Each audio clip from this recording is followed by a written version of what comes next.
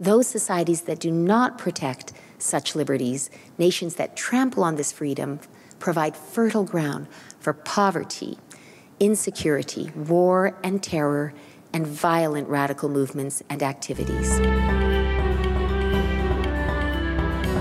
Welcome to the Humble Jurist Podcast by the J. Reuben Clark Law Society. I'm Adam Belinsky, and you just heard a soundbite from Katrina Sweat, president of the Lantos Foundation and former chair of the U.S. Commission on International Religious Freedom.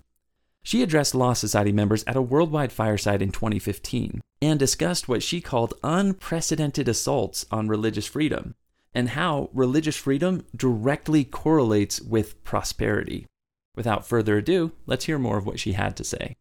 I'd like to begin by painting a picture of what religious freedom abuses look like. This is not an abstract right we are seeking to protect, and I'd like to share examples of people who have suffered real losses from having this indispensable right denied. I will go on to highlight the magnitude of humanity's loss when religious freedom is denied by describing the majesty and scope of this fundamental right. Religious freedom remains a deeply misunderstood right, and so part of what I hope to do tonight is to clear away misconceptions that many people have. And finally, we'll try to take a look around the windy corner we find ourselves at right now to think about what the future might hold. There is one point I would like to make that really can't be stressed enough. It is this. When anyone's religious freedom is violated, other human rights invariably are abused as well. That's because, in the end, human rights are indivisible. All of them are tied together. All of them are based on the premise that every human being has dignity and worth, which must be honored and respected. So with that in mind, let's begin. More than 3 years ago, in March of 2011, Shahbaz Bhatti, a Christian who was Pakistan's Minister for Minority Affairs, was murdered by the Pakistani Taliban for speaking out against his country's blasphemy law and the death sentence for blasphemy given to Aisa Bibi, a Christian woman. But Minister Bhatti was not the only Pakistani who forfeited his life that year for those reasons. 2 months earlier, Salman Taseer, the Muslim governor of Punjab province, met the same fate for his own courageous opposition to the same law and to that same Bibi verdict. As I stand before you this evening, I know of at least 18 other Pakistanis who are on death row for blasphemy and 20 who are serving life sentences. But religious persecution is hardly limited to one country or one type of violation. In August of 2007, a week before the first visit of my predecessors to Turkmenistan, the government of that country released from jail a national Muslim leader, former Chief Mufti Nasrullah ibn Abdullah. Our commission repeatedly had called for his release since he was sentenced to a 22-year prison term on trumped-up treason charges 3 years earlier. And what was his crime? He courageously refused to display a book of sayings by the country's dictator next to the Quran in mosques across the nation. Again, the Mufti thankfully was released from prison on the eve of Yusuf's visit. But another noble soul, Gao Zhisheng, one of China's most respected human rights attorneys, has not been so fortunate. Gao's brave defense of people of various faiths continues to cost him dearly. After disbarring Gao, China's government imprisoned and tortured him and concealed his whereabouts for more than 2 years.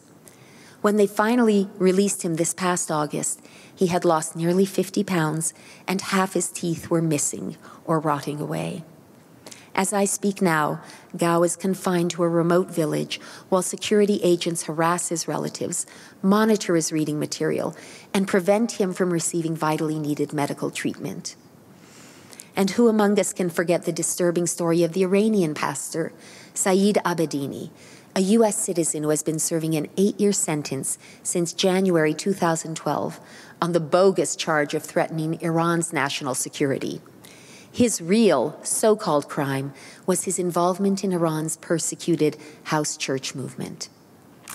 Many others remain imprisoned in Iran for their religious beliefs or actions that reflect these beliefs, including the Baha'i Seven, leaders of that country's Baha'i community, who have been incarcerated since 2008 for heading a religious movement that Iran's theocratic leaders seek to crush.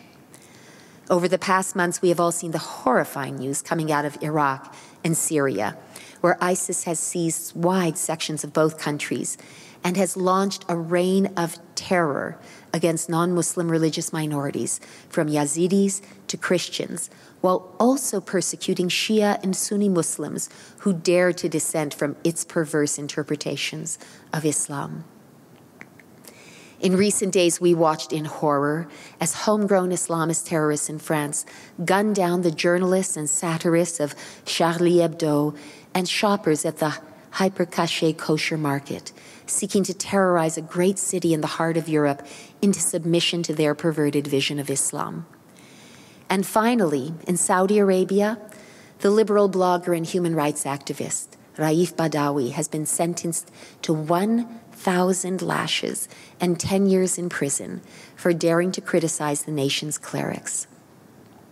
This man is due to be lashed each week for 20 weeks until this barbaric and brutal sentence is complete, or until he is dead.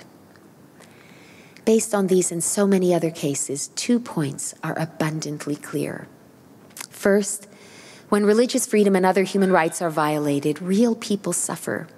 Whether their names are etched on gravestones or their faces stare at us from behind prison bars, we must never forget them.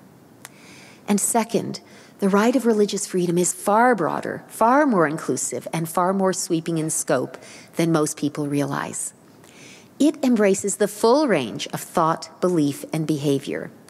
And religious freedom is equally as deep as it is broad, honoring and upholding the claims of conscience. How broad and inclusive is religious freedom as a human right? Support for it means opposing every form of coercion or restraint on people's ability to choose and practice their beliefs peacefully. Contrary to prevailing notions in some circles, promoting religious freedom does not mean imposing beliefs on other people. Quite the contrary. It is about protecting everyone's right to believe and remain true to their deepest convictions. Religious freedom applies to the holders of all religious beliefs, bar none. Thus, the commission on which I serve fights diligently for the right of members of every religious group, from Muslims to Christians, Jews to Buddhists, Hindus to Baha'is, Yazidis to Falun Gong, to practice their faith nonviolently. But this critical human right is even broader than that. Not only does it apply to those who hold religious beliefs, it also extends to those who reject religious beliefs altogether. When atheists or agnostics are targeted for expressing their convictions, they too are victims of religious persecution. They too merit our steadfast support and protection. Besides protecting every belief, religious or otherwise, freedom of religion or belief is itself a conviction that is unbounded by geography or nation. It is not the exclusive preserve of any one country. It is a universal value endorsed by a majority of countries in Article 18 of the 1948 Universal Declaration of Human Rights, as well as in subsequent agreements. Like every other human right, religious freedom is the birthright of humanity. And finally, religious freedom is broad and deep enough to merit a seat at the table with economic or security concerns in any nation as it conducts its affairs with the world. In short, religious freedom is a pivotal human right that is relevant to literally every person in the world. It means nothing less than the right of every one of us, you and me and everyone else, to think as we please, believe or not believe as our conscience leads, and live out our beliefs openly, peacefully, and without fear. Understanding all of this is essential to spurring our country to do more to advance this freedom around the world. Such advocacy in support of religious freedom is especially crucial today when religious freedom is under serious pressure in so many places. According to a recent study, 76% of the world's population, that is 5 billion people, live in countries in which this freedom is restricted in serious ways, either by the government or by societal actors. Clearly, abuses of religious freedom must never go unchallenged. This is not just the opinion of the United States. It is a fundamental principle of international human rights law. As I mentioned, in 1948, the world community created and adopted the Universal Declaration of Human Rights, including Article 18, which deals specifically with freedom of religion or belief. Since 1966, the governments of 167 countries have signed the International Covenant on Civil and Political Rights, a binding treaty that includes protections similar to those of Article 18. The United States' commitment to this foundational human right reflects our own history of people fleeing persecution in Europe and coming to these shores so they could live out their convictions. Later, the First Amendment to our Constitution included firm protection for religious freedom. But Americans always have been concerned about other people's freedoms as well. And so in 1998, IRFA, the International Religious Freedom Act, was signed into law. IRFA created a special office in the State Department to defend this right abroad. It also created USCIRF, the commission on which I serve. USCIRF, as has been mentioned, is an independent, bipartisan federal government body charged with using these same international standards I just mentioned to measure how governments abroad handle religious freedom. USCIRF issues reports highlighting abuses and makes recommendations about how our country can best respond to these violations. In the course of our efforts, USCIRF has found at least 4 kinds of violations which governments are culpable of: state hostility, state sponsorship, state enforcement, and state failure. Let's talk about them for a quick minute. State hostility involves the government actively persecuting people due to their beliefs. State sponsorship refers to the government actively promoting and sometimes even exporting ideas and propaganda, often of a violent extremist nature, that include hostility to the religious freedom of others. State enforcement refers to the government actively applying laws and statutes, such as anti-blasphemy codes, to individuals, often members of religious minorities. And state failure means that the government is neglecting to take action to protect those whom others are targeting due to their beliefs. When it comes to state hostility towards religions, some of these governments, like North Korea or China, are secular tyrannies which consider all religious belief as potential rivals of state secularist ideology, such as communism. Others, like Iran, Saudi Arabia, and Sudan, are religious tyrannies which enthrone one religion or religious interpretation over all others, which they see as rivals to the one they favor. And still others, like Russia, are hybrids of secular and religious. In North Korea, the government severely represses religious activity, and individuals who defy it are arrested, imprisoned, tortured, or executed. In China, the government continues its persecution of Tibetan Buddhists and Uyghur Muslims. To stem the growth of independent Catholic and Protestant groups, Beijing has arrested leaders and shut down churches. There have been reports of officials even going after registered churches, tearing down crosses and church steeples. Members of Falun Gong, as well as those of other groups deemed evil cults, face long jail terms, forced renunciations of faith, and torture in detention. In Iran, the government has executed people for, quote, waging war against God, while relentlessly targeting reformers among the Shia Muslim majority, as well as religious minorities, including Sunni and Sufi Muslims, Baha'is, and Christians. Pastor Abedini remains in prison, and the regime has stirred up anti-Semitism and promoted Holocaust denial. Saudi Arabia completely bans the public expression of all religions other than Islam. Not a single church or other non-Muslim house of worship exists anywhere in the country. In addition, the kingdom enthrones its own interpretation of Sunni Islam over all others and has detained individuals for apostasy, blasphemy, and sorcery. Sudan continues its policy of Islamization and Arabization, imposing Sharia law on Muslims and non-Muslims alike, using amputations and floggings for acts of so-called indecency and immorality, and arresting Christians for proselytizing. And finally, Russia has a secular government, but favors the Moscow Patriarchate of the Russian Orthodox Church, while persecuting competitors, such as the Jehovah's Witnesses, Latter-day Saints, or those it deems a threat to the state, such as Muslims. Regarding state sponsorship of radical ideology, which targets others' religious freedom, Saudi Arabia continues to export its own extremist interpretation of Sunni Islam through textbooks and other literature which teach hatred and even violence toward other religious groups. Regarding state enforcement, Egypt and Pakistan enforce anti-blasphemy or anti-defamation codes, with religious minorities bearing the brunt of the enforcement. And finally, regarding state failure to protect religious freedom, the abysmal record of the governments of Burma, Egypt, Iraq, Nigeria, Pakistan, and Syria exemplify nations which do not protect their citizens against religious-related violence. You can imagine I'm really popular when I travel. I have such flattering things to say about so many countries. I'm not Miss Popularity when I go abroad. In Burma, sectarian violence and severe abuses against Christians and Muslims continue with impunity. The plight of the Rohingya Muslims is especially alarming and heartbreaking, as countless numbers are stateless, homeless, and endangered. In Egypt, Cairo has failed repeatedly over time to protect religious minorities, including Coptic, Orthodox, and other Christians, Baha'is, Shia Muslims, and dissident Sunni Muslims from violence, or they have failed to bring the perpetrators to justice. And impunity, is a very, very toxic thing and undermines rule of law in incalculable ways. In Iraq, the rise of ISIS is a major consequence of the government's continued failure to protect the lives and freedoms of non-Muslims, minorities such as Christians and Yazidis, as well as Shia Muslims and dissenting Sunni Muslims.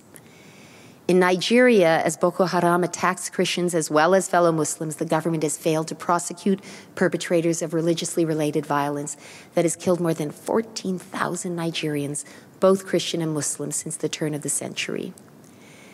In Pakistan, the government's continued failure to protect Christians, Ahmadis, Shia, and Hindus has created a climate of impunity, resulting in further vigilante violence. And in Syria, a 3-year civil war triggered by the Assad regime's refusal to respect human rights and embrace reform has devolved into a sectarian religious conflict combining the worst aspects of state tyranny with state failure to protect life and freedom. While the regime continues to target Sunni Muslims, terrorist opponents like ISIS target those on all sides, from Sunnis and Alawites to Christians who oppose their dictates. These 4 types of violations suggest a strong correlation between the lack of religious freedom and the lack of social harmony and stability. Indeed, a number of studies show that while countries that honor and protect religious freedom and its related rights are more peaceful, more stable, more prosperous, and I would add parenthetically, women in those societies have much higher status and standard of living. Those societies that do not protect such liberties, nations that trample on this freedom, provide fertile ground for poverty, insecurity, war and terror, and violent radical movements and activities. We see the negative consequences of not promoting freedom of religion or belief when looking at nations USCIRF has recommended that the State Department designate as countries of particular concern, or CPCs, marking them as the world's most egregious religious freedom abusers. These countries, Burma, China, Egypt, Eritrea, Iraq, Iran, Nigeria, North Korea, Pakistan, Saudi Arabia, Sudan, Tajikistan, Turkmenistan, Vietnam, and Uzbekistan. A striking number of these countries, if you think about that list, continue to have serious issues with stability and security and continue to pose serious threats to our own stability and security. Thus, it is essential that we promote religious freedom, not only because it reflects our values and international human rights standards, but because it can enhance the security of our own country and that of the world, especially in the struggle against violent religious extremism. I would go so far as to say we will not be able to meet the challenge, the deadly challenges facing us posed by religious extremism and violent jihad and other threats to our safety and security unless we help societies to get the religious freedom piece right for themselves. It is not possible to build a stable and a strong and a secure and a decent society without doing so. I sometimes use the analogy of a mathematical equation. I myself am not a mathematician. I confessed that earlier to some of my colleagues up here on the stand. In fact, I'm thoroughly intimidated by all things mathematical, but I have always been in awe of those who can stand in front of 5 enormous blackboards with a multitude of numbers and signs and squiggles parading across that blackboard and knowing that it leads to some extraordinary result, final conclusion. I will never, ever be able to do that, certainly not in this life. But even though I am not a mathematician, I know enough to understand that if you get something wrong, if you make a mistake early in the equation, it does not matter how long and how hard you work on the rest of it, the sum will never come right.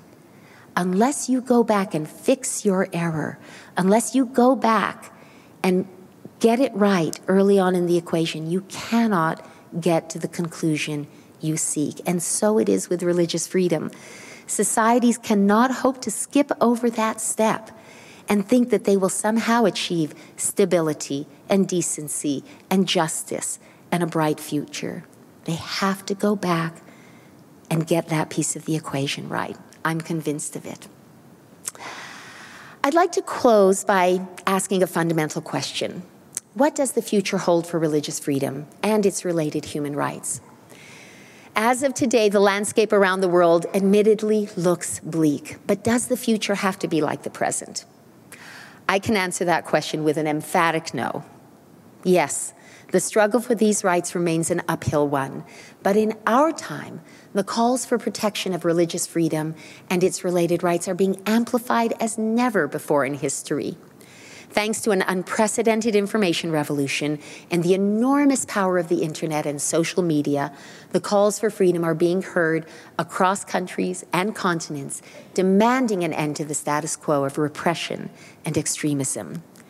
The message they send is unmistakable. Religious freedom matters and must be upheld. It is past time for governments around the world to hear and heed this message.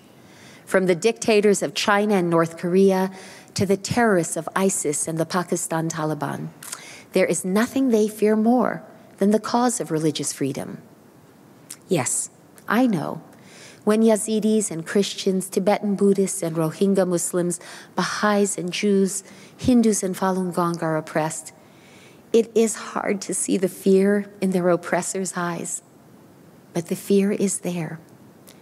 We can see it in their actions, in their repeated use of brute force to silence and intimidate others. Clearly, they fear thought and debate. They fear deliberation and discussion. They fear sunlight and scrutiny. They fear transparency and truth. And so, of course, they fear the internet. They fear Facebook. They fear iPhones. They fear us.